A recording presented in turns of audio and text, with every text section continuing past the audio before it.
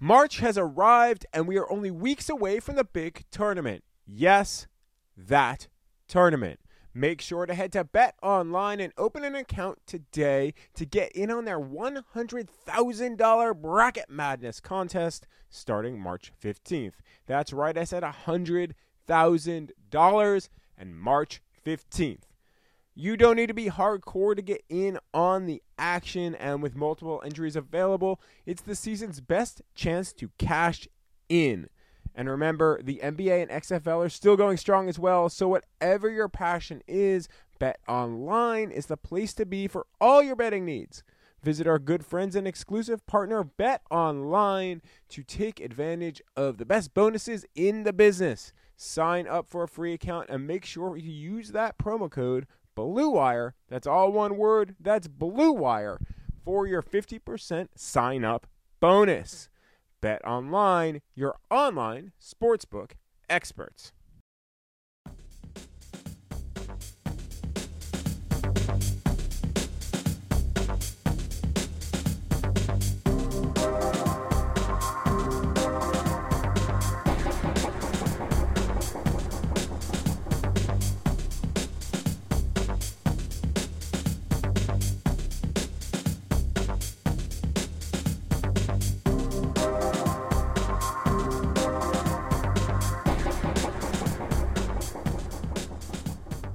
Hello and welcome to episode 33 of the Michael Rothstein Show. I'm your host, Michael Rothstein, and the first part of the draft process is complete. The NFL Combine over. Prospects are heading back to their homes or training facilities to get ready for the next phase, pro days, private workouts, and visits, which will get underway this month. Meanwhile, teams are heading back home to their home bases to start solidifying their free agency plans and move around their draft boards a little bit. Remember, we discussed free agency a couple shows ago that much of the base of what we'll see in March gets going in the restaurants, bars, and hallways of Indianapolis for the crush of free agency to come in 2 weeks. We've also got a guest on today's show, former Lions and Seahawks receiver Kris Durham. Kris joined the show from Parma, Italy last week, where he's been helping out as an assistant coach for the Parma Panthers, a team playing American football in Italy that Durham actually finished his career with. I wrote about that a couple of years ago. We chat a lot in the show about his time in Italy then and now, how the coronavirus has actually affected sports there as Italy is dealing with an outbreak, what his NFL career was like, his close friendship with Lions quarterback Matthew Stafford, and what he thinks of Stafford's future in Detroit. Just to prep you as you listen, our connection was strong for a large part of the interview, but there will be spots where it was a little choppy because of the U.S. to Italy connection, so please take that into consideration. But before we get to Durham, just a couple of closing thoughts on one part of the Combine, its location, and then we'll also get to a couple of your topics post-interview.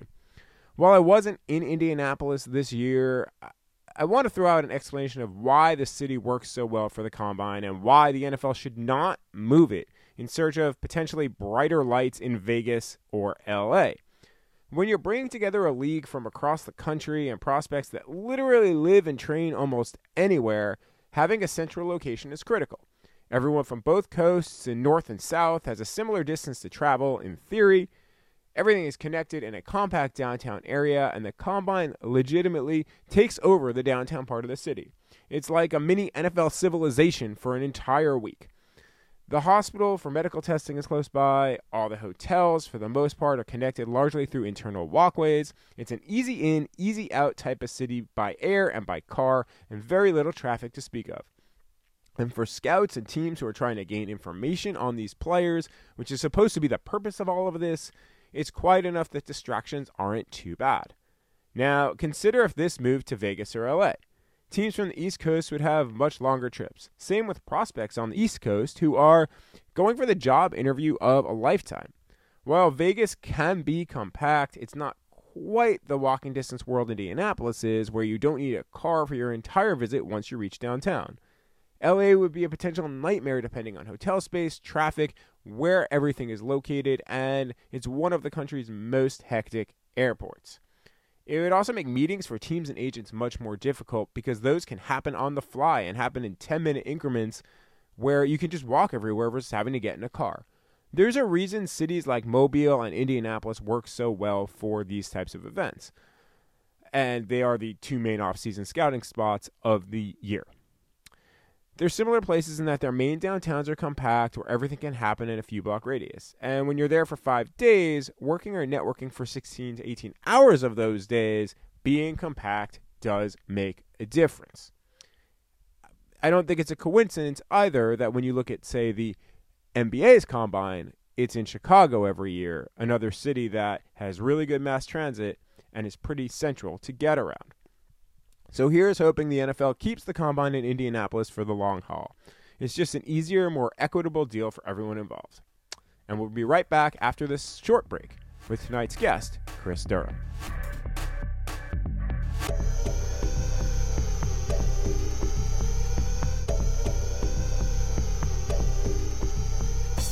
My guest on this week's show is former Georgia, Detroit Lions, and Seattle Seahawks receiver Kris Durham. Durham played for a couple of years in Detroit, and then after his NFL career was over, he went over to Italy and played for Parma. And I wrote about that story, I guess it was a year or two ago. And Kris is back in Parma now, and he's joining us on the Michael Rothstein Show. Kris, how are you doing, man? Man, I can't complain. Just enjoying my time back over here in Italy right now, just helping coach and promote the game of football. It's a win-win for me. So, all right, let's start there. You're back in Italy and you're coaching. Like, how does this happen that you go back after you retire? Like, was this always going to be the plan or what? Well, it was kind of a crazy situation. I've always, since I even finished playing over here, I've always helped recruit the different American players come over, whether they're finishing up, an NFL career. One guy that we had this year played in the AAF before it folded last year. And so, I help recruit these guys over to the team. And, I decided, hey, when I have the right amount of time, I want to come over and just, help promote the team, because our head coach from the past 13 years, Andrew Papocha, actually moved back stateside. He's originally from the Chicago area, and him and his wife decided to go back home. So we were left without a coach. And so we have a guy named Brad Miller, who's an American. He's kind of leading the way for us this year. And he asked me if I would help him in any capacity. So I'm kind of his assistant, so to speak.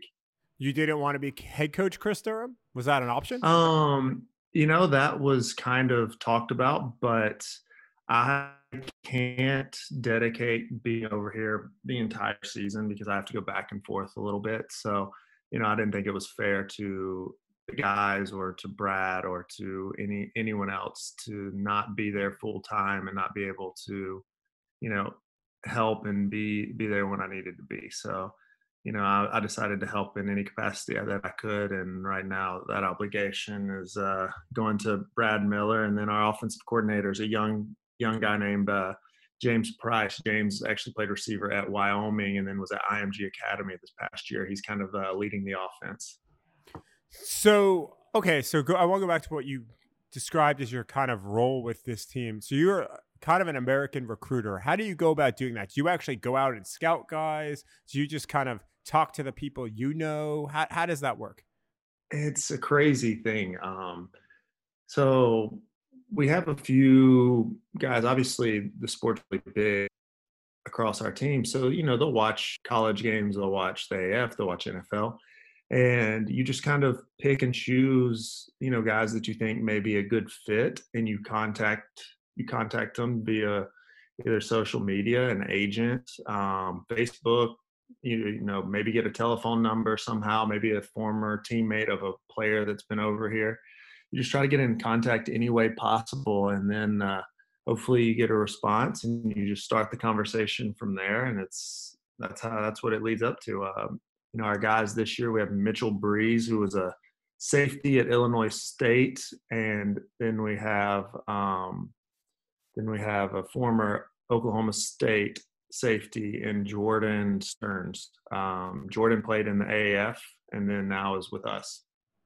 Was that a hard? I mean, you obviously went from the NFL to playing football in Italy, but the NFL to the AAF to Italy, see, like that seems like a pretty interesting career arc. Did you have to really talk to him a bit about like what you did, and do you mostly kind of share your experience? Is that how that goes, or?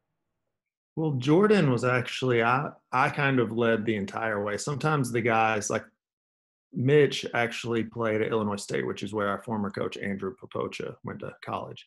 So they had a similarity in that aspect. So Andrew really helped out before he left, kind of leading the conversation with Mitch before he kind of passed him off to myself and then the guy that's playing quarterback for us for the past few years, Riley Hennessy.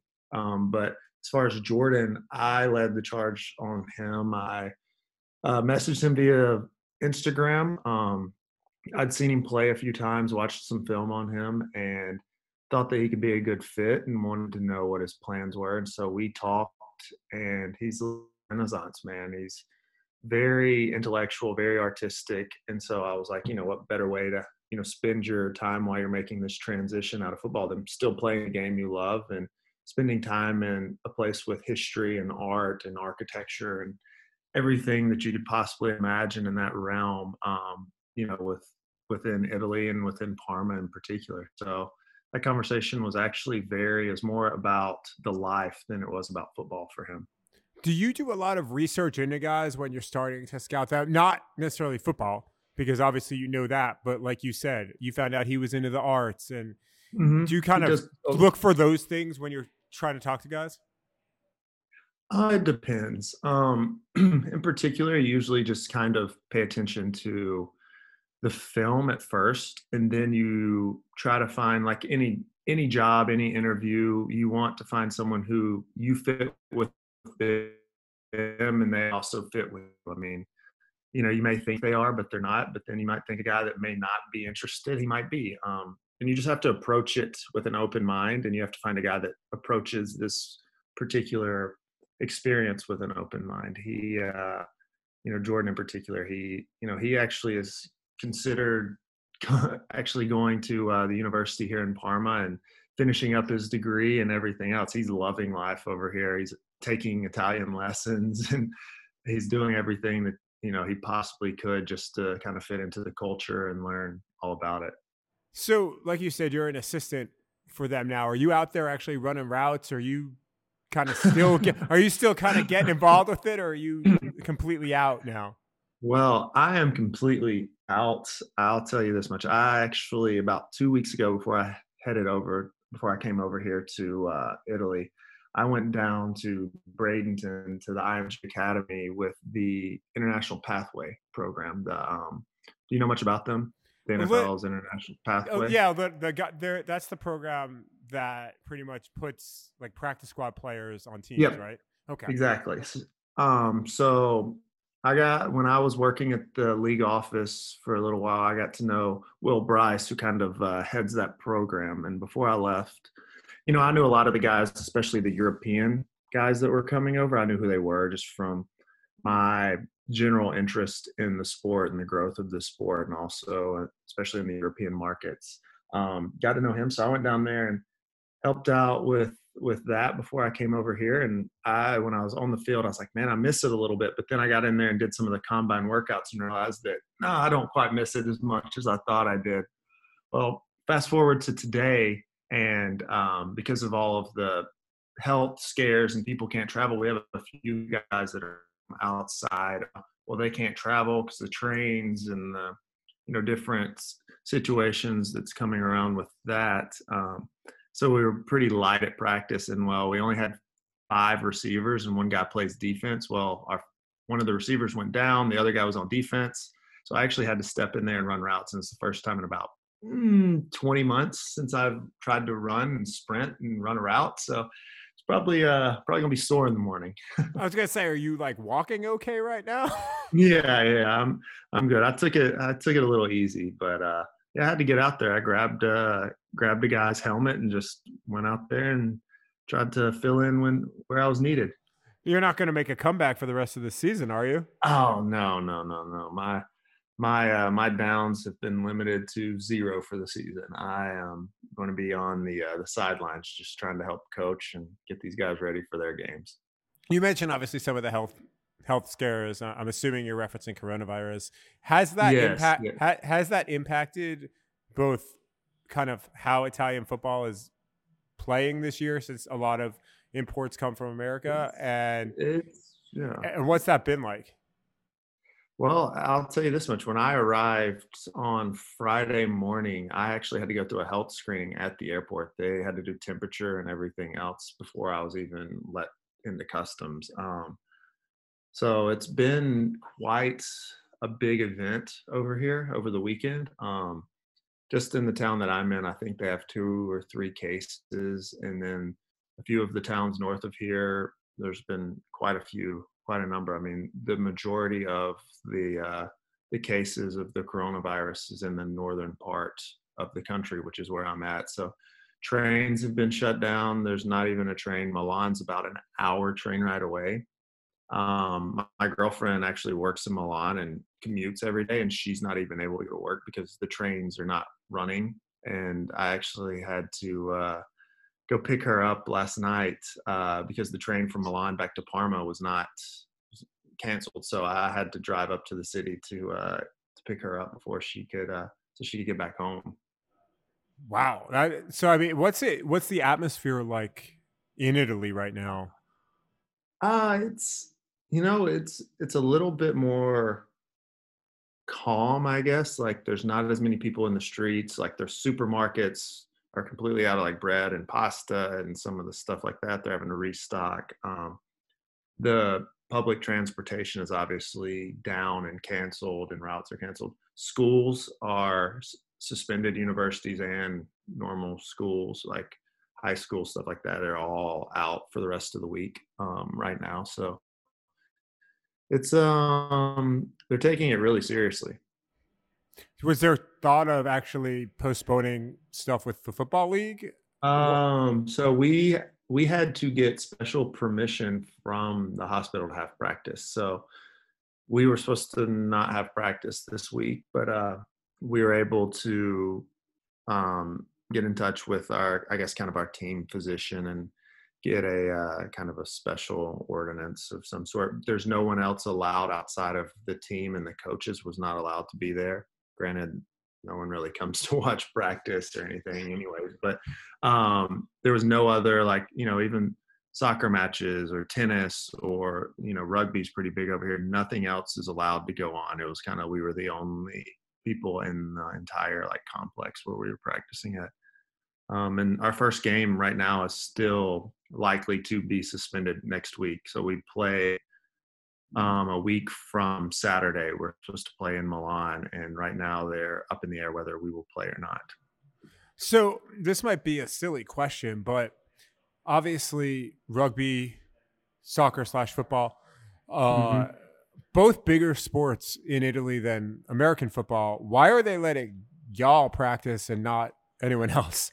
Well, that's the thing. Even if you look at the Serie A teams, like Parma is actually in Serie A, so like they're looking at how to teams like that are able to practice right now. They just do like some of the games they're like thinking about just having the game with no fans, or trying to maybe suspend it and play at a different, they're trying to find different ways to schedule everything. So everything's just, it's kind of crazy. Everything's just up in the air. I mean, if you are sick here, you're not supposed to go to the emergency room right now. You're supposed to call the emergency room, and they send like a team or a doctor to come check you instead of you walking in. Whoa, Yeah. like, how do you? I mean, how do you deal with that?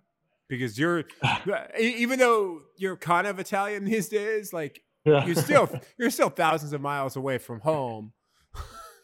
I mean, it's for me, I guess I'm just, I don't know what the word would be. I just kind of continue to live my life. I go to the grocery store. I go do whatever the things I need to do. I just make sure that I wash my hands and that I stay, try to keep my distance from certain things. I guess I don't really try to let it affect me too much. And so I guess some people are like me. Some people are very, I guess, timid when it comes to what's going on in the world. So I don't know. I live and whatever happens, I guess will happen towards me. Was there any, obviously this wasn't going on quite as heavily when you went over to Italy, I guess it was what, last week? Like, Yeah. was there any talk or concern for you even going over there, period, where you're just like, you know what, I'm just going to cancel this trip and like, I'll come help out later? Or Did not cross my mind one time. Like, I didn't even think about it. Obviously, we had all heard of the coronavirus and all of that, but I think I guess the first case in Italy happened on Saturday or maybe Friday when I landed. So yeah, it just wasn't. I think in the last 5 days, 6 days, there's like up to 150 cases or something going on here. So it's been a bit of a widespread panic, but they're actively seeking, it's quote unquote, the patient zero right now. So obviously, more cases are going to be diagnosed when you're actively seeking out people to find out what's going on. did you, I mean, how's your family feel about it in Georgia? Were they like, wait, come Um, home? Or were they like, don't go? no, my Did they mom not just care? told me to be careful. Yeah, just be careful. Call us if you feel bad. I mean, I guess I haven't lived at home or really been home. I've been traveling, especially since I finished my career. I've traveled all over the world. So my mom and dad, they're just kind of be careful. But plus, I mean, you got to realize like I'm here with my second family. I have a lot of people that care about me. I mean, I have realistically, I have my girlfriend and her mom and her family. Like I have quote unquote family here. So I'm not alone. I'm not in any kind of danger. I guess as much danger as everyone else, but I mean, I'm very comfortable with being here and all that. So this is what, year 3 in Italy for you, year 4 that you've kind of spent a decent chunk of time in the country? Yeah, so I played in 2017, so I was here for 5 months that year, and then I came back for the following year in 18 for 5 months. And then obviously I've visited off and on since then. So this is the longest that I'm only staying a month right now. So coming home in March for a few weeks just because of I have some stuff going on at home that I need to be back for. But this is the longest stretch that I've been in Italy in, I guess, almost 2 years. So it's good to be back and actually kind of set up like quote unquote some roots again, and start practicing the language again. Cause obviously I've lost a bit of it, but after being here a few days, I still don't speak very well, but I definitely understand a lot of what people are saying. So for people who don't know, like I wrote about you playing in Italy. I guess it was what, it has been 3 years since I It had wrote been about that 28. too. I think it had been 2018. Okay, so two I think. so 2 years since like I wrote about that. What, now that you've been retired for a year and a half, 2 years, what do you look back on that experience in Italy playing that maybe stands out the most, especially since you're back working with them as a coach? Like what stands out when you look back at that? Uh, just kind of re-emerging the love of the game because in college and the NFL it becomes a business. It's not that you don't love the game or it's your job. It's you're doing it for a paycheck. You're doing it to provide and you can be cut and you can be released and you can move around and chase the dream and it becomes not why you played it at years old, 10 years old, why you played it in high school. It becomes a little bit different feeling. And getting back to this, it brings you back to the pure joy side of it. It's not your profession. It's not, which I guess being the American player, it kind of is your profession because you are quote unquote the professional. But it's you meet a group of guys, and the best experience is the fact that I was able to relate to to guys of a different culture, different background, different language, all because of sport. And so that was probably my biggest takeaway, that I was able to create this experience with guys all because we loved the same sport. And here we are.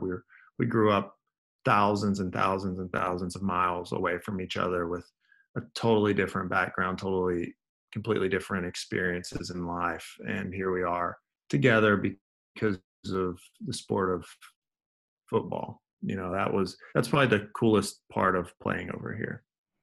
Did you, to go back to what we were talking about before for 1 second, did you ever think about moving full time? And like you said, when your former coach left, maybe saying, you know what, I'm gonna do this full time. I'm just gonna move over here. My girlfriend has a job in Milan.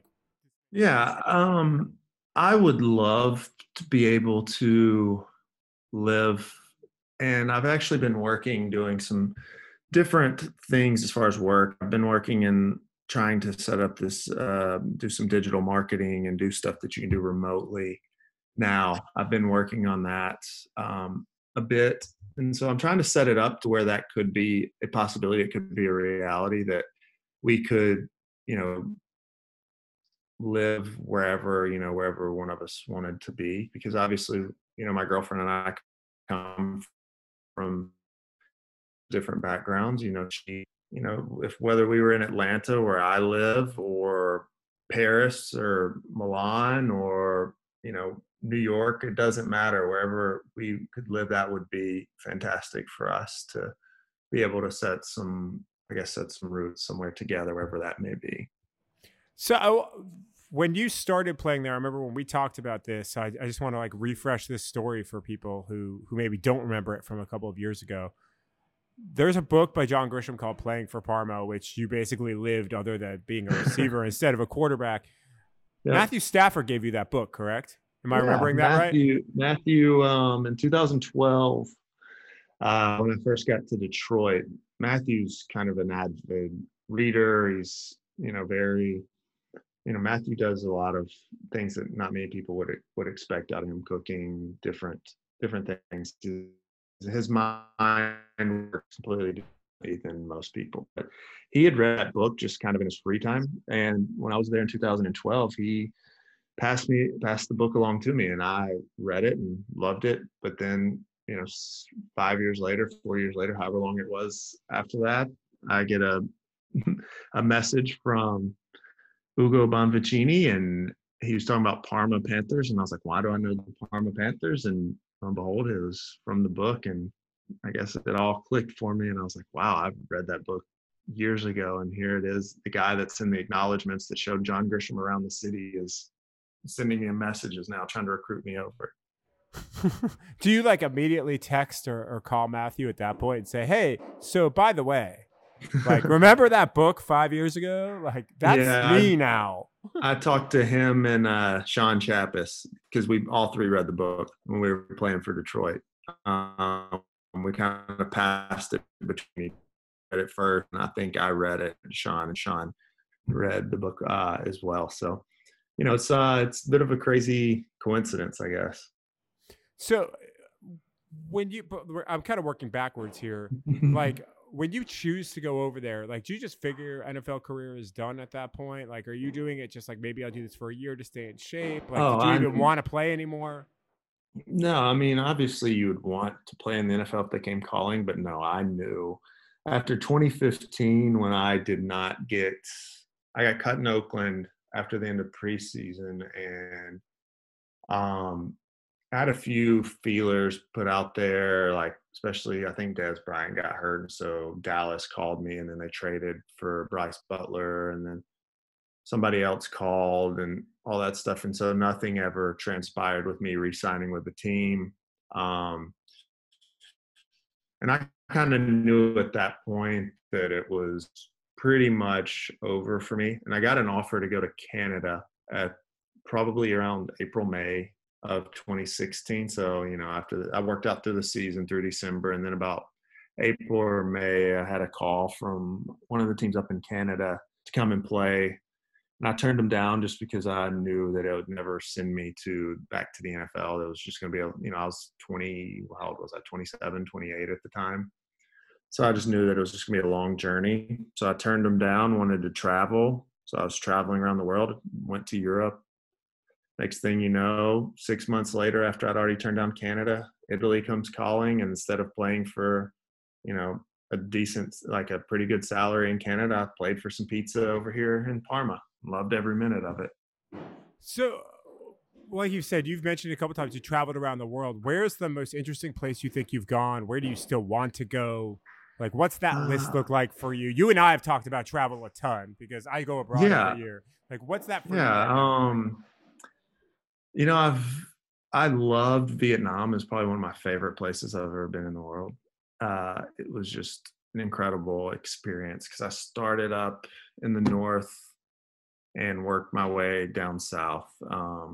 Trains, planes, you know, did was on the beach, and then that my entire I spent like a month and a half for 2 months traveling through like Southeast Asia, and then ended up over in Japan and China and Cambodia, Thailand, Bali, all of those little places. And so that was one of my favorite trips. And I've done Europe, all over Europe, and a few places. I would say Vietnam's probably been one of my favorite places overall.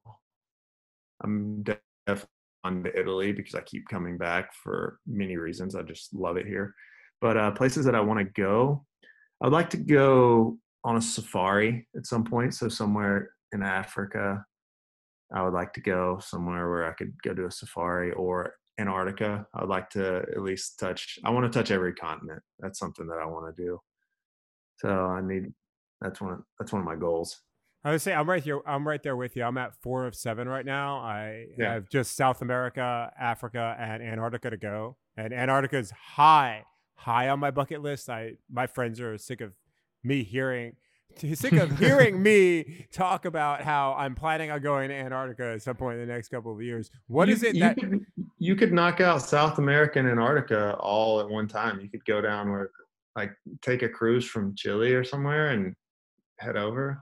I mean, I'm not going to say I haven't looked at it and that it doesn't cost between $5,000 and $9,000 to do. Not that I would know about that at all. But yeah, I mean, I've never checked out the cost on it, but yeah, I mean, it ain't cheap, man. No, I mean, nor would you think it would be, because you're going to a place where there are no, I guess, quote unquote, no real resources as far as food and stuff. But I mean, yeah, I'm just curious to see it, touch it, be there, and say that I've been there. Because I've done Africa. I've been to Morocco. I went and spent the night in the Sahara Desert. Rode a camel in there, camped out, did all that good stuff. So that was a pretty cool experience. What was that like? Like, what was that night like? Like when you're camping in the Sahara Desert? Oh, it's wild. Like the group like that I went with, they because we obviously had someone who like was, I guess, a tour guide that took us out into the middle of the desert, and they like had us set up, and they played music and cooked and everything else. I think there's probably like 10 people total in the little group that I went out in, and it was a really cool experience. I mean, it does get cold in the desert at night. You have to be covered because the sun is bright and hot, but it was they had like a little snowboard that you could kind of go down the side of the dunes and everything else, and watching the sunrise and set was just incredible. It was beautiful. You could see incredible amount of stars out just because it was a clear night. It's worth the trip if you ever have the opportunity to do it. No, that's on my list too. But my list is long, man. You've been to probably like twice as many countries as I have, as we've talked about. What for you? Like, how much like you said, you worked at the league office for a minute, and I'm guessing that was maybe NFL league office. What did you do there, and like, how much football do you watch now? So I actually did what they called the Legends internship. So the Legends department, or the Legends community, is the former players. So what it was in 6 month internship in the New York office, and I worked with Tracy Perlman, who heads up the player marketing and communications. So she does all of the current and former player marketing. She's the one that basically someone writes the script for the NFL commercial for the Super Bowl. She goes and gets the players that they want and does all the negotiations with with the agents and gets the players. She has an incredible relationship with you know, individual players, with agencies, and she is a brilliant mind. And it was a fantastic opportunity just because her group works incredibly hard and they work extremely well together. They're a team.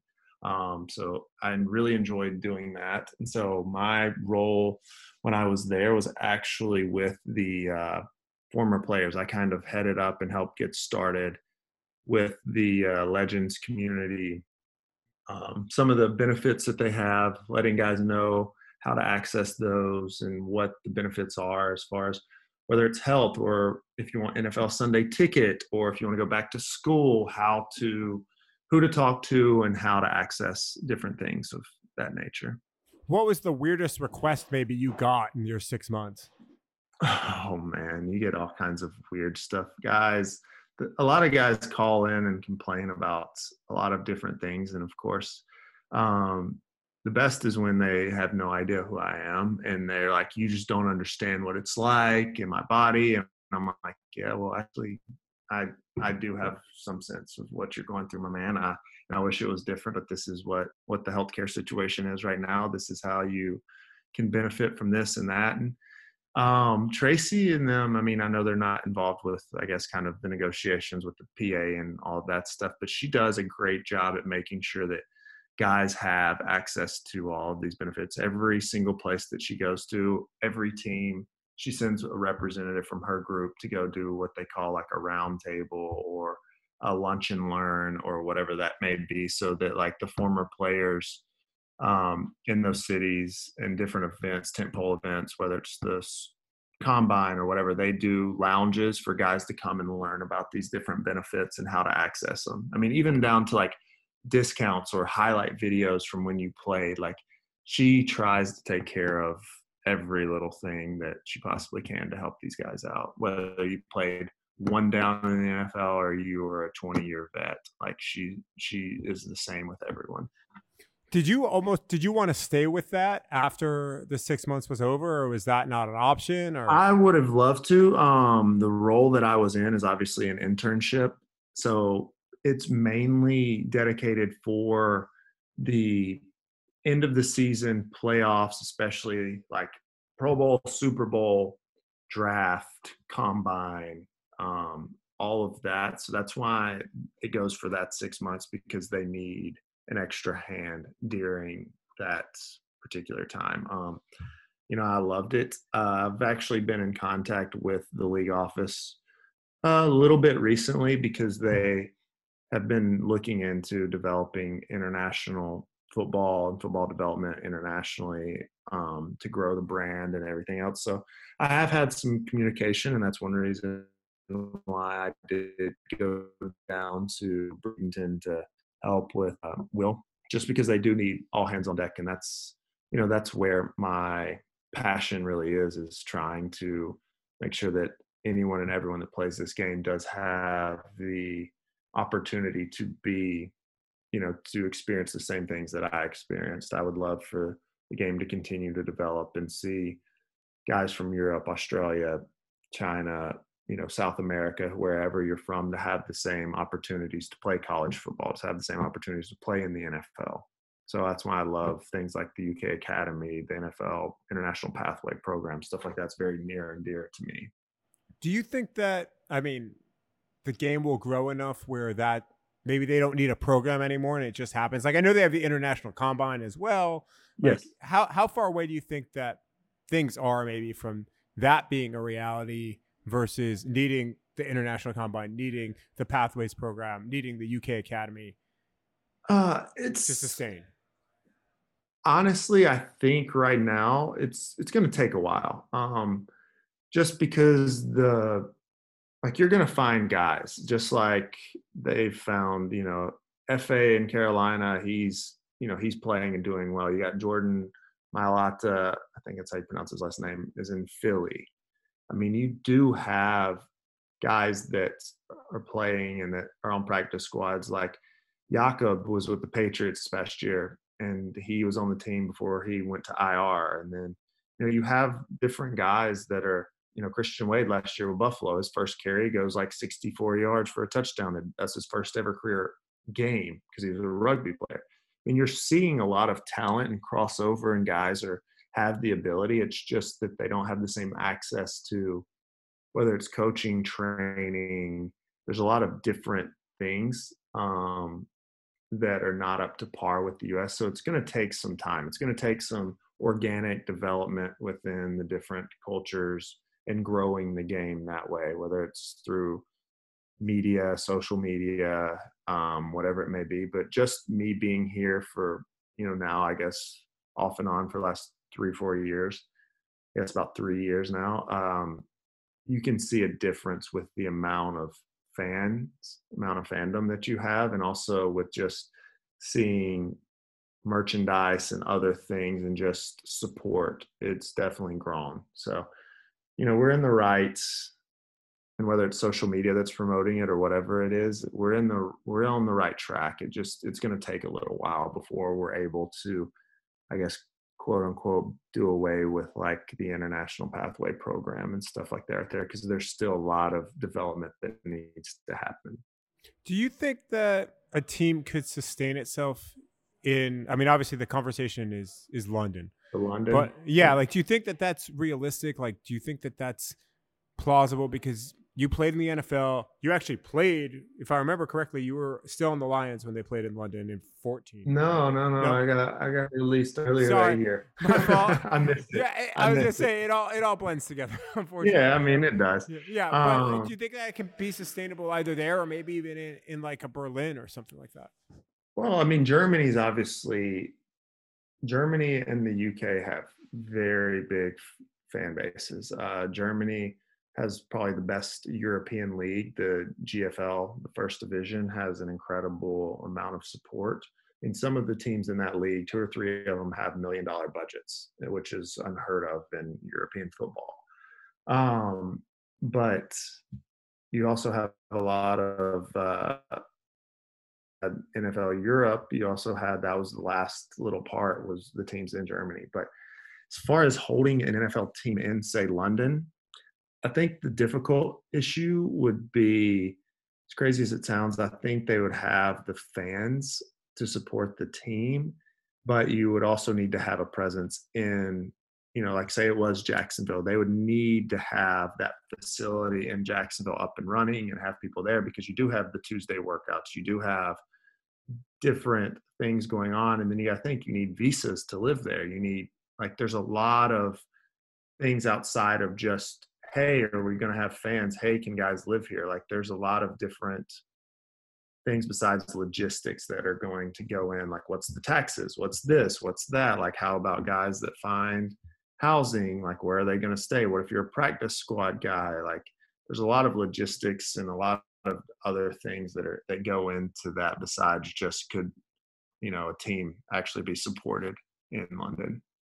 In my opinion, I don't have any idea, but that's what I would think. So I want to get a little bit into your NFL career and your time with the Lions. What stands out to you from that time? Because, I mean, you got to play with one of your best friends, actually a couple of them. Like, what was that like looking back more than a half decade now? Yeah, I guess my last year there was preseason 2014. So yeah, it's been, 5, 6 years, whatever it's been. No, I mean, it stands out the fact that I got to play across from one of the best to ever do it in Calvin. I got to spend time in the huddle and outside, and just growth in life with Matthew. I've known him since we were, 16, 15, 16 years old.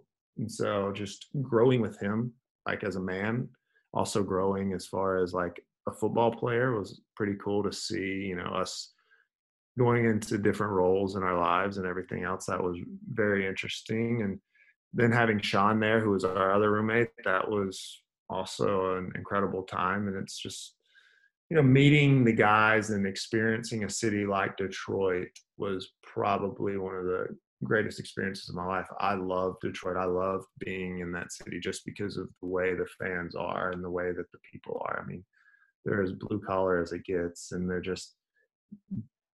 they support us even when we had bad seasons or bad games. They supported us through thick and thin, and I never had a bad experience with a fan. I mean, they were always there, always loud, always ready. And so that's the things that I take away. I mean, yeah, you think of wins and losses and different things like that right there, but just the experience of living there and being accepted as one of their own was really cool.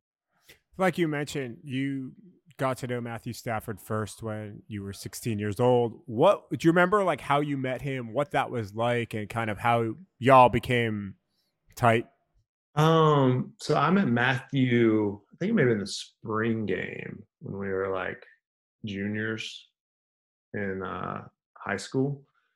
I met him when he came on like a junior day, spring game, whatever the case may be. I met him there, and then I really got to know him.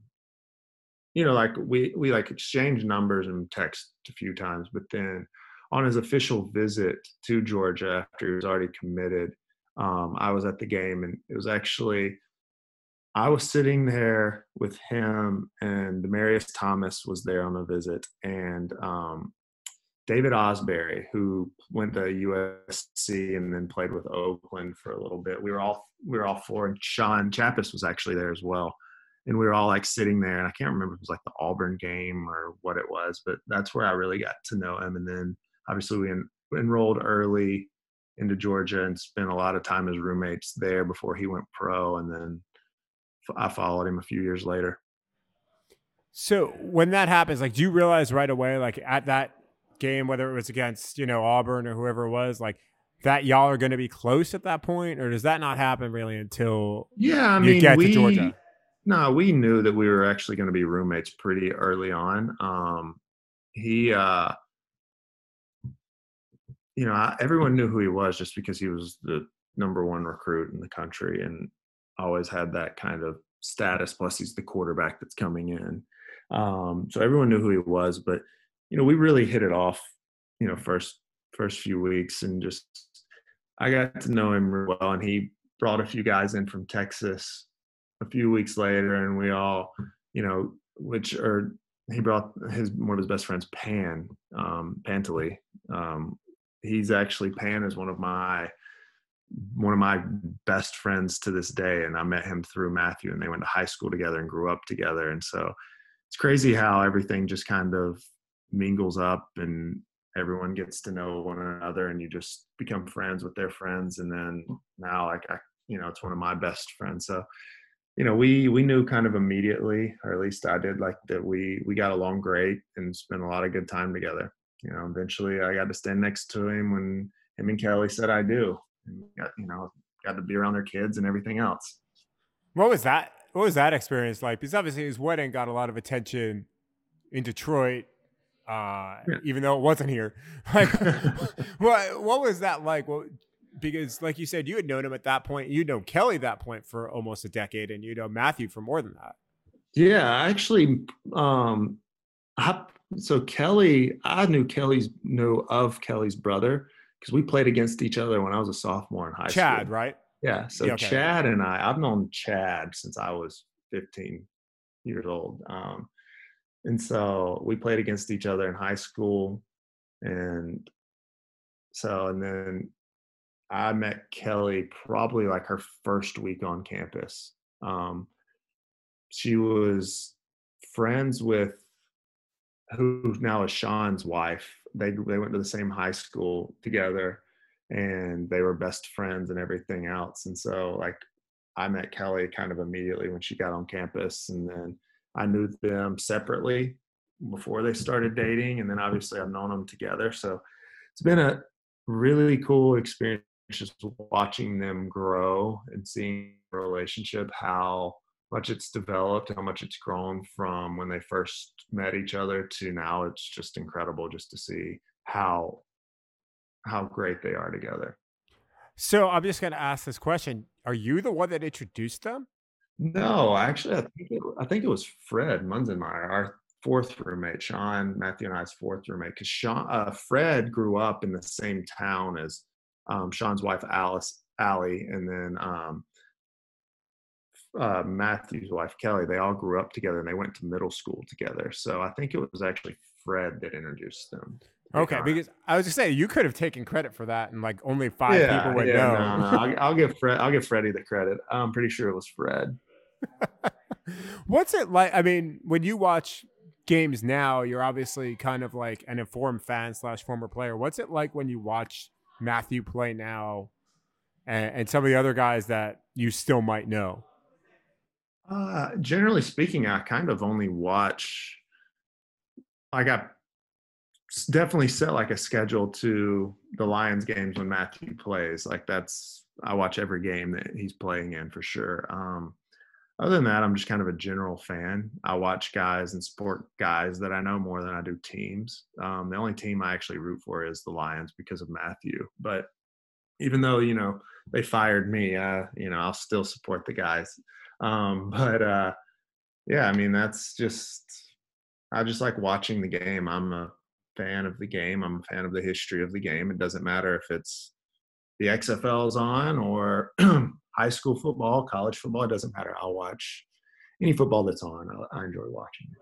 So what do you think of Matthew's progression in the last few years? Obviously, he's playing really well up until his back got hurt again. Like, is that maybe Well, the best you've seen him play, or? um, I mean, yeah, his numbers can speak for themselves as far as his accuracy, TD, interception ratios, like whatever stat you want to pull out.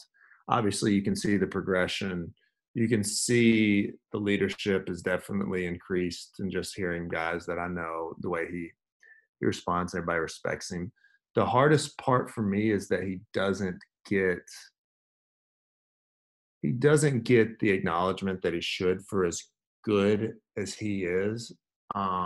Everyone always points to the playoff thing or this or that. And fact is that to me, he's top tier guy regardless. And I know you can say I'm biased and that's fine, but his toughness, his arm strength, his knowledge of the game I would stack that up against anybody in the league without a doubt. He is as good or better than everyone in the league when it comes to intelligence, toughness, arm strength, and all of that. So I mean, I just I hope that one day everything works out well for him as far as getting the right team around surrounding him, and he's able to lead Detroit to a Super Bowl. That's what I would like to see. Does he ever talk about that? No, I mean, when I talk to Matthew now, it's never really about football. It's just about life. Of course it gets mentioned, but as far as like what he wants or what he doesn't want or any of that, there's never really any conversation with him about that. It's really honestly about, because we don't get to see each other very often. It's generally about, hey, how's Kelly and the girls? How are you physically, mentally? Like, what's going on with life? He asked me what's going on with mine, that sort of stuff, because we don't talk quite as much as we used to just because life does get in the way. I mean, he's in Detroit half the year and the other half he's busy raising his girls and spending time with his wife and family. So, we see each other. And last week we were supposed to get together, but I was actually already had my trip booked to come here, but we were all supposed to go meet up. And unfortunately, I didn't get to go. It'd have been good to see all of them because I don't think I've seen him in a while. I don't think I've seen him in about a year. Really? Yeah, it's been probably about a year since I've seen him. Well, I take that back. Before he left to go to Detroit for preseason, that's the last time I saw him. So I guess, yeah. Well, I guess it's been March. Yeah, since last season, I didn't come up for a game in Detroit this past year just because they're busy with the girls and everything else, and I was busy as well working and doing my thing. So I still talk to him from time to time. Talk to Kelly probably about as much as I talk to Matthew, if not more. Really? So, like, Yep. what's your favorite? Like, we've talked a bit about the Lions. Like, what's your favorite Lions memory for you from the couple years you were here? Um, Personally or team wise? Personally. Just personally, my biggest memory, obviously the playing in Green Bay and having a big catch, and then the Dallas moment where we drove down the field, Matthew jumped over the guy, the defensive line and scored, and then rushed in. That was a pretty cool moment. Um, Another really cool one was when we played one. I don't remember if it was 2012, maybe in 2012, where we played like that afternoon, and then that night was like game series, and we got to go to. Granted, the Tigers unfortunately lost against, I think it was San Francisco, but that was a really cool thing. Like stuff like that, and getting to spend time and learn from guys like Calvin. There's things that you just can never explain or take away from it. Getting to spend time with like guys like Nate Burleson. Learning from him. He's a little bit of a renaissance man, and learning from Calvin. Spending time in the meeting room with Dan and Matthew and Kellen, and that quarterback room. Think about how intelligent they are offensively. That having like those three guys together, stuff like that right there, it was pretty incredible. Do you talk to many of those guys anymore? Or is it pretty much just Matthew and You maybe? know, I've occasionally I talk to Dan because it might be like a group chat or something like that right there. And also he's represented by a good friend of ours, David Coonan, is his agent. So I keep up with Dan and what's going on with him. Kellen, I actually saw last year. So I spent probably a good hour or so talking with him. So that was pretty cool. But I mean, as everyone knows, like everyone's starting to get older, they start having families. Your time gets crunched from friends that go straight to family and kids. When Kellen was playing for the Lions and when those couple years you were with him, like, did y'all see this future for him basically? Oh yeah, for sure. I mean, without a doubt. Kellen, if one thing, Kellen understood his abilities and he understood his limitations. He was intelligent enough to know that his arm may have not been the strongest, but he was smart in the sense that he could read a coverage quicker than anyone I've ever seen. And he would let that ball go, trusting that you were going to get open and be where you needed to be. Was he something that, like, do you think he'll be a head coach one day? Is that plausible? Does he have the personality for I that? think Kellen will be a head coach within the next 3 years, to be honest. 2 to 3 years, I think he'll be a head coach. Wow. Yeah. What is it, just that intelligence that you think is there? You think it's the Dallas thing that helps out, or? I think it's just Kellen as a man. He's as smart as it gets when it comes to offenses, and I think, just Kellen in general, just having a conversation with him, he's going to impress anyone and everyone that has a football conversation with him, and he's just a good guy, a very likable guy. He's pretty. I mean, at least this was publicly. He seemed really quiet. Yeah, he is quiet, but you don't have to be a big personality to be a head coach. You just have to be able to lead a team, and I think Kellen is a natural leader. And whether it's what people see on the outside, which granted, being a head coach, there's a lot of pressure on you. There's a lot of different microscopes put onto you, but I think that he handles himself and speaks well enough. And I don't think it's something that he's going to shy away from. And obviously he's being groomed right now by Jason Garrett. And now he's with, who's it, McCarthy's down there in Dallas. So, I think he's definitely going to have the opportunity to be a head coach very soon. So for you, what's next? I'm still just working on figuring that stuff out. I mentioned it earlier. I'm back in school getting an MBA, and I'm focusing on different business opportunities. Still have a few real estate holdings that I've been doing. I'm not Ryan Broyles by any mean, but I've got a few of those out there. And then, I've got doing some digital marketing and learning on that. Also, I've been in contact with the NFL about the international development and stuff like that right there. So I got a few irons in the fire, but right now I'm just trying to figure it out. I mean, I enjoy being in Europe. I enjoy being in Italy. Uh, so depending on how few things that I have working for me and people that I've met and been talking to, depending on how that goes, who knows where I'll be. Depends on where the girlfriend, depends on where we decide that we would like to be, you know. I was going to say, you mentioned obviously the NFL and the international. We talked a bit about it, earlier in the show.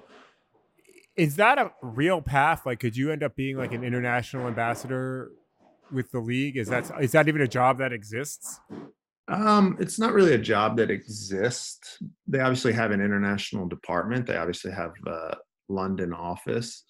Even if it was some kind of consulting, or even like I did recently, where it was just kind of on my own free will, just going in because it's where my passion lies. Like, I truly, truly believe in that program, and just being over here and witnessing it and just seeing it, and then seeing the guys that are in the program now and how they're progressing. It's something that I love and that I want to be a part of in any facet. Like, whatever I can do to help, kind of mentality for me. So, we'll see where that could lead to. And maybe in the future, it will lead to an opportunity to help out and be more involved with that. I mean, but right now I've been able to help scout guys in Europe and help talk to what the guys that are there right now, the 9 guys that are currently fighting for those 4 spots. I've been able to scout them and watch them and speak with them and try to help get them to mentally and let them know what they're going to be going through here shortly when they finish up the training and they get to a training camp or rookie mini camp or practice squad. Because I've been able to live that roller coaster of practice squad, active roster, being cut, and all in between. I think for people who don't understand, and maybe we'll finish on this, what is that really like, that roller coaster? Because I mean, if you're in the league or you cover the league, like, you kind of get it. But unless you've lived it, I imagine you would have no real clue. No, I mean, it's hard to, like, you can tell people what you're really going through, and you can comprehend, like, oh yeah, like, I can understand, how crazy that is. But you don't get it till you live it, unfortunately. But it's, like, I in Detroit, like, just for example, I played the last preseason game on Thursday night, practiced Friday. Friday night, I flew home to check on my house in Atlanta. And Saturday morning, I was sitting in Atlanta, like, watching the Georgia football game on TV. And I get a phone call, and they're like, "Hey, we may release you. Where are you?" And I was like, "Well, I'm at home." They're like, "Well, when are you coming back?" I was like, "Sunday." So they're like, "Okay, well, come by and speak to us on Sunday." And so Sunday, I fly back to Detroit. I walk into the office, and Martin was busy. So they told me to come back like an hour later. So I went home and just started packing up my stuff because I kind of already knew they were going to release me. And as I'm walking back into the office, congratulations, you're headed to Tennessee. So I was like, okay, so the morning I so I played Thursday night, practiced Friday, flew to Detroit on Sunday just to get in my car and drive to Nashville, Tennessee. Monday morning at 6 a.m., I'm getting a physical, and by 9 a.m., I'm on the practice field in Tennessee. That's insane. Yeah, I mean, I played a game on Thursday night in Detroit, and by Monday morning, I'm practicing in Tennessee with the Titans. When you fly home, like, do you think you're maybe going to get, because I remember that, like, we talked that week. Do you think that you're maybe getting cut? Like, or do you go home kind of saying, I'm good, and then that call comes out of Um, nowhere? there's always this possibility. I thought I had a honestly, to be transparent with you, the year before in 2013, I thought I was getting cut, and I was not shocked that I made the team out of camp, but I was kinda like, I was kinda like, "Okay," like, I knew I was on the fence. 2014, I thought that I played and practiced well enough to where I made the team. So I was a little more shocked when they called me. Obviously knew there was a possibility because we had signed Golden. We had Ross as our returner. They liked Ryan and Ogletree, and they liked Corey Fuller. So I knew they liked them, and I knew that out of us four, that there was only going to be three slots available. But I thought I'd outperformed the other guys, and obviously the team felt differently, so they let me go. It's just part of the nature of the game. They felt like one of those guys was a better fit for the offense or for special teams or whatever the case may be than I was. So that's what happened. Is that something that when that happens, like, are you, because you're still, you're 7 years younger at that point, or six Yeah. years younger, like, do you, like, is your first call to like family? Like, do you not talk to anybody? No, I'd already been through it with Detroit, with Seattle. Seattle hurt worse because I've never been cut from anything in my life. So that one was more difficult just because in the preseason, I didn't get the opportunity to actually perform. They were trying to hide me, I guess, so to speak, so that I could stash me on the practice squad, and I left and came to Detroit instead. But they threw like one pass to me. So that one hurt more. But in Detroit, it was just, I just called my mom and dad and was like, hey, like I just got released, but Detroit, because I have practice squad eligibility, is offering my salary. Philly's called, like, Seattle's called me to come back. Like, I already had options available. So, it wasn't as big of a deal, I guess. It was just kind of not really anger. It was just kind of, this sucks. Like, it's part of the business and you have to literally start breaking leases and like worrying about moving, but then you got to go worry about now. When I got to Tennessee, now I've just broke a lease in Detroit. I have my mortgage in Atlanta, and then I turn around and I have to go find an apartment in Tennessee while I'm trying to learn a new playbook, and it's just a big whirlwind. I was gonna say, better than it being like San Francisco, Los Angeles, and New York from like a cost perspective. Yeah, I mean, like realistically.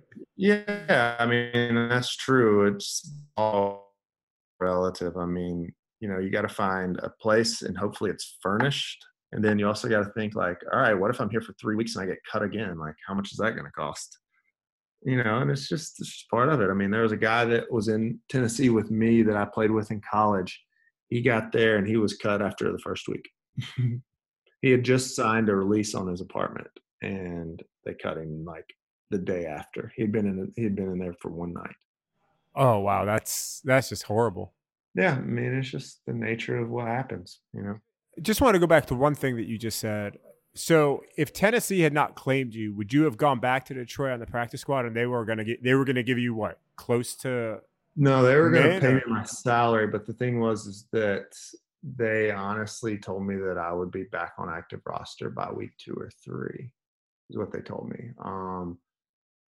Then Seattle was going to do the same thing. They were going to bring me back. Philly was willing to actually like bring me back and basically do whatever it took to get me there.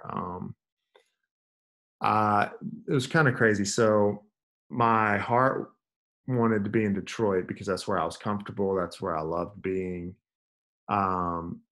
My competitive side wanted to go back to Seattle and prove them wrong for getting rid of me in the first place. So that was kind of where that was. And then my head was telling me the smartest move was to go to Philly. And then all of a sudden I walk into Martin's office and he goes, "Congratulations, you're headed to Tennessee." Were you kind of pissed? Because I mean, like No, those seem like good options for elongating your career versus like, I don't know what's going to happen. Yeah, I mean, and then all of a sudden I was kind of mad about the fact not going to Nashville because it's a wonderful city, or going to the Titans organization. It was more so that, hey, I left my house this morning at 5:30 to get on a flight to come to Detroit so that I can drive now 8 hours to Nashville instead of driving 3.5 from Atlanta up to Nashville. Yeah, that actually sucks. Yeah. Instead of having like a 3-hour trip from Atlanta to Nashville, I flew 2 hours to Detroit just to wait around for like 6 hours to be told that I was going to Tennessee to get in a car and drive for 8 and getting there at midnight. And then having to practice the next day and get a physical and all that. Then having to practice. And we went from like a number system with like Detroit. Like the routes could be numbers based. And like it could be like 525 is like a route concept. And going to Tennessee, it was like 525 could be a blocking scheme. And so it was really mentally, really messed with you. But I had the same receiver coach that I had from Detroit, Sean Jefferson. That's how I got there. Okay. So it was Sean who basically stood up for you? Him and a guy named Charlie Whitehurst. I think people know who Charlie Whitehurst is.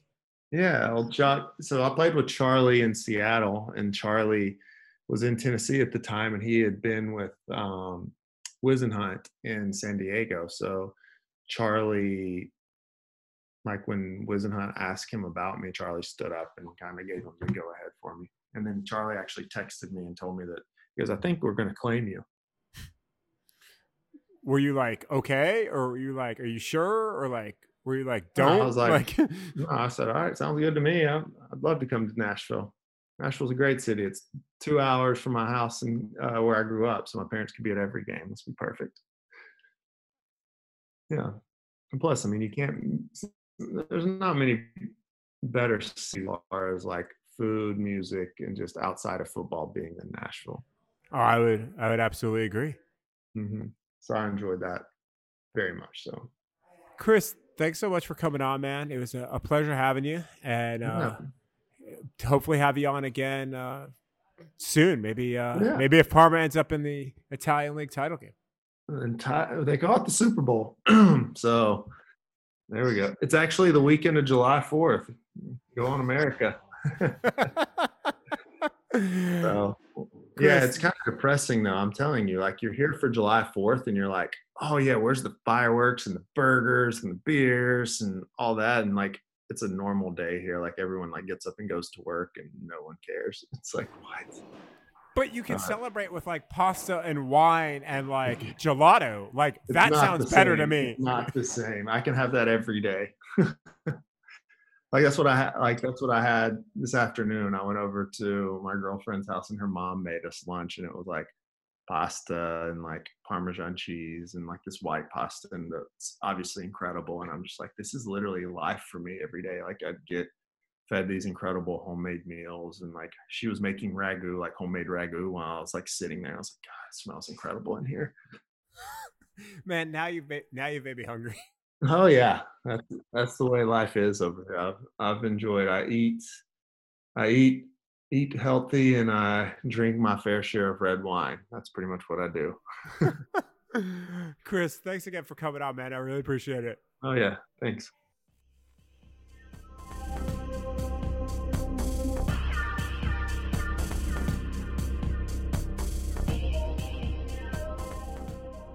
Come on down to Regents Field, Ann Arbor's true sports bar at 204 South Main Street in Ann Arbor, Michigan. Check out some of the food specials, including some gluten-free options and drink specials as well. You can also play skee ball for free, along with darts and even trivia on Monday nights. For more information, check out Facebook, Instagram, and Twitter at Regents Field.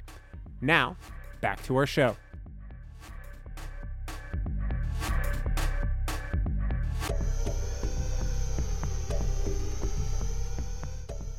Thanks, as always, to Kris for coming on the show. And we're going to close this week while not doing a full pod bag. That may come on Thursday's show as we start to turn toward free agency. But I wanted to take a couple of your questions before we wrapped up. To ask a future pod bag question, use the hashtag #RothShow on Twitter or hit me up on our Facebook group, The Michael Rothstein Show, and come and join the party. Now on to your questions.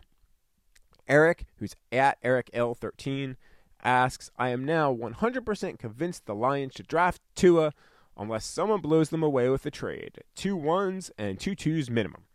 Lions aren't winning anything anytime soon. Blow it up and start over with a new, young, talented quarterback with a low salary.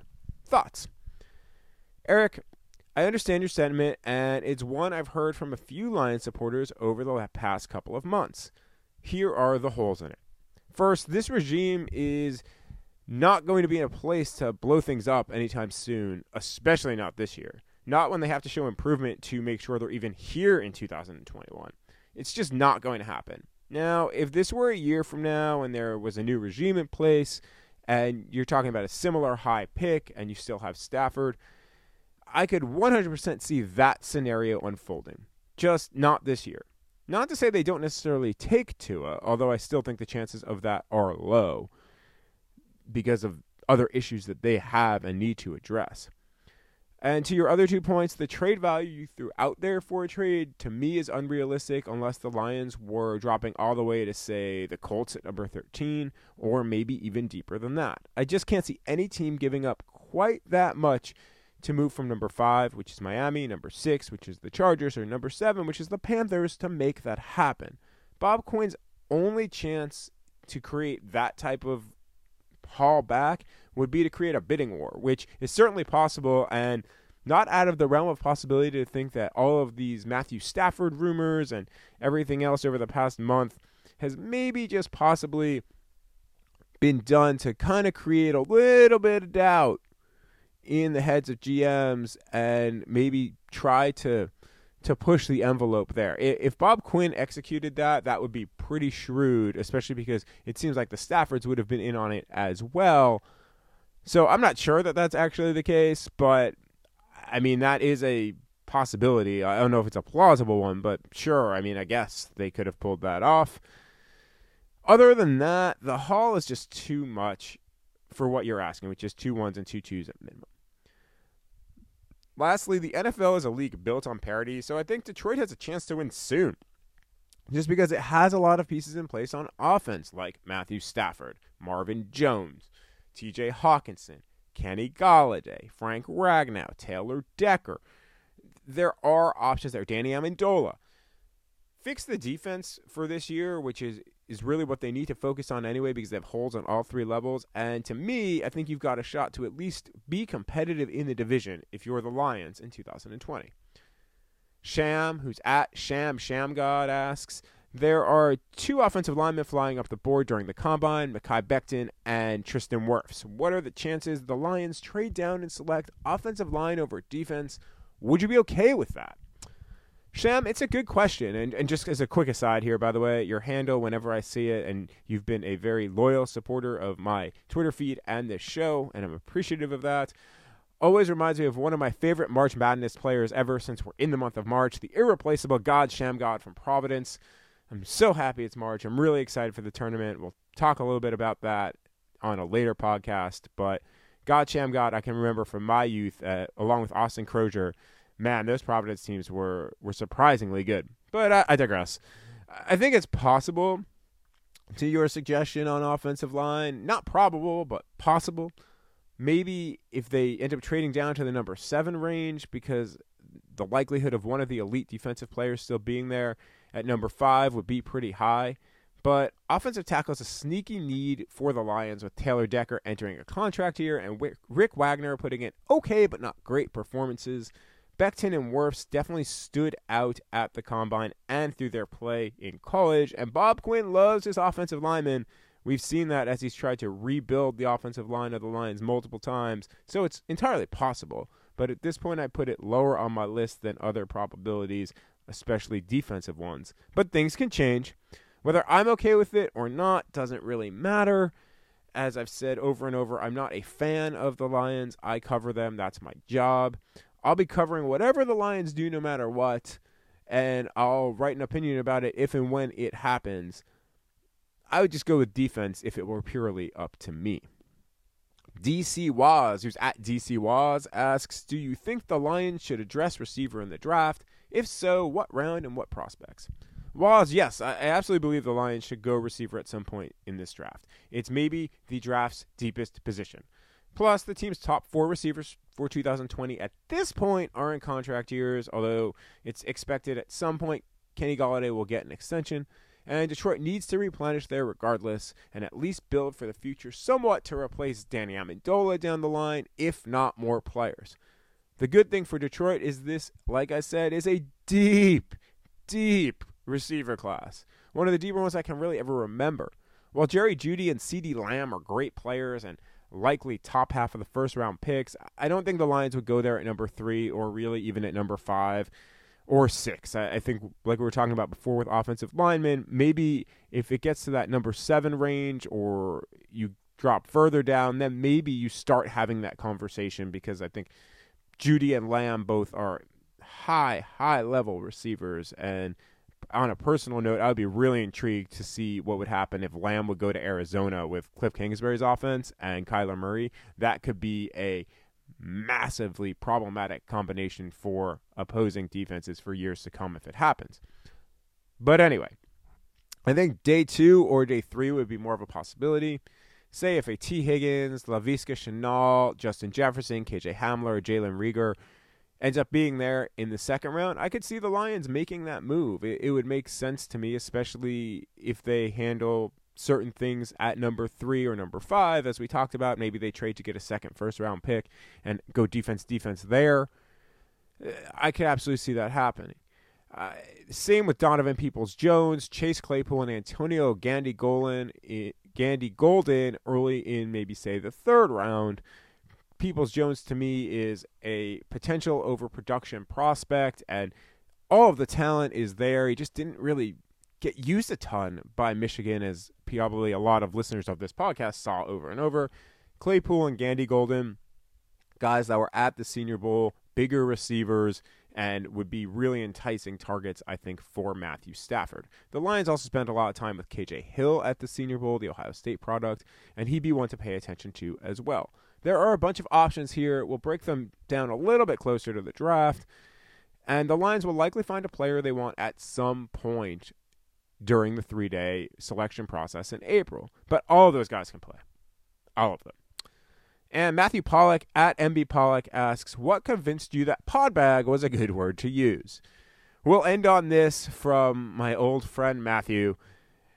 It's a combination of podcast and mailbag, and to me it sounded better than mailcast or podmail. But yeah, it's still an awkward turn of phrase for sure. One at least I'm getting used to wrapping up this mini podbag. Thanks, as always, to Blue Wire and Regents Field for supporting this podcast, and my producers, David Woodley and Stephen Arkinall. You can follow my guest, Kris Durham, on Twitter at Kris Durham, that's KrisDurham 16, and Instagram at KDurham16. You can check out my work, as always, on ESPN.com, and make sure to follow on Twitter and Instagram at Mike Rothstein, along with on Facebook at the Michael Rothstein Group, where you can join, and Michael Rothstein Journalist, where you can click like, and I have all of my stories over there. Try to interact as much as possible in all of those platforms. Feel free to give us 5-star reviews, and most of all, download and subscribe this podcast wherever you listen to your podcast. Help us grow. Let me know who you want to hear from in the future. And with that, we'll chat with you again on Thursday.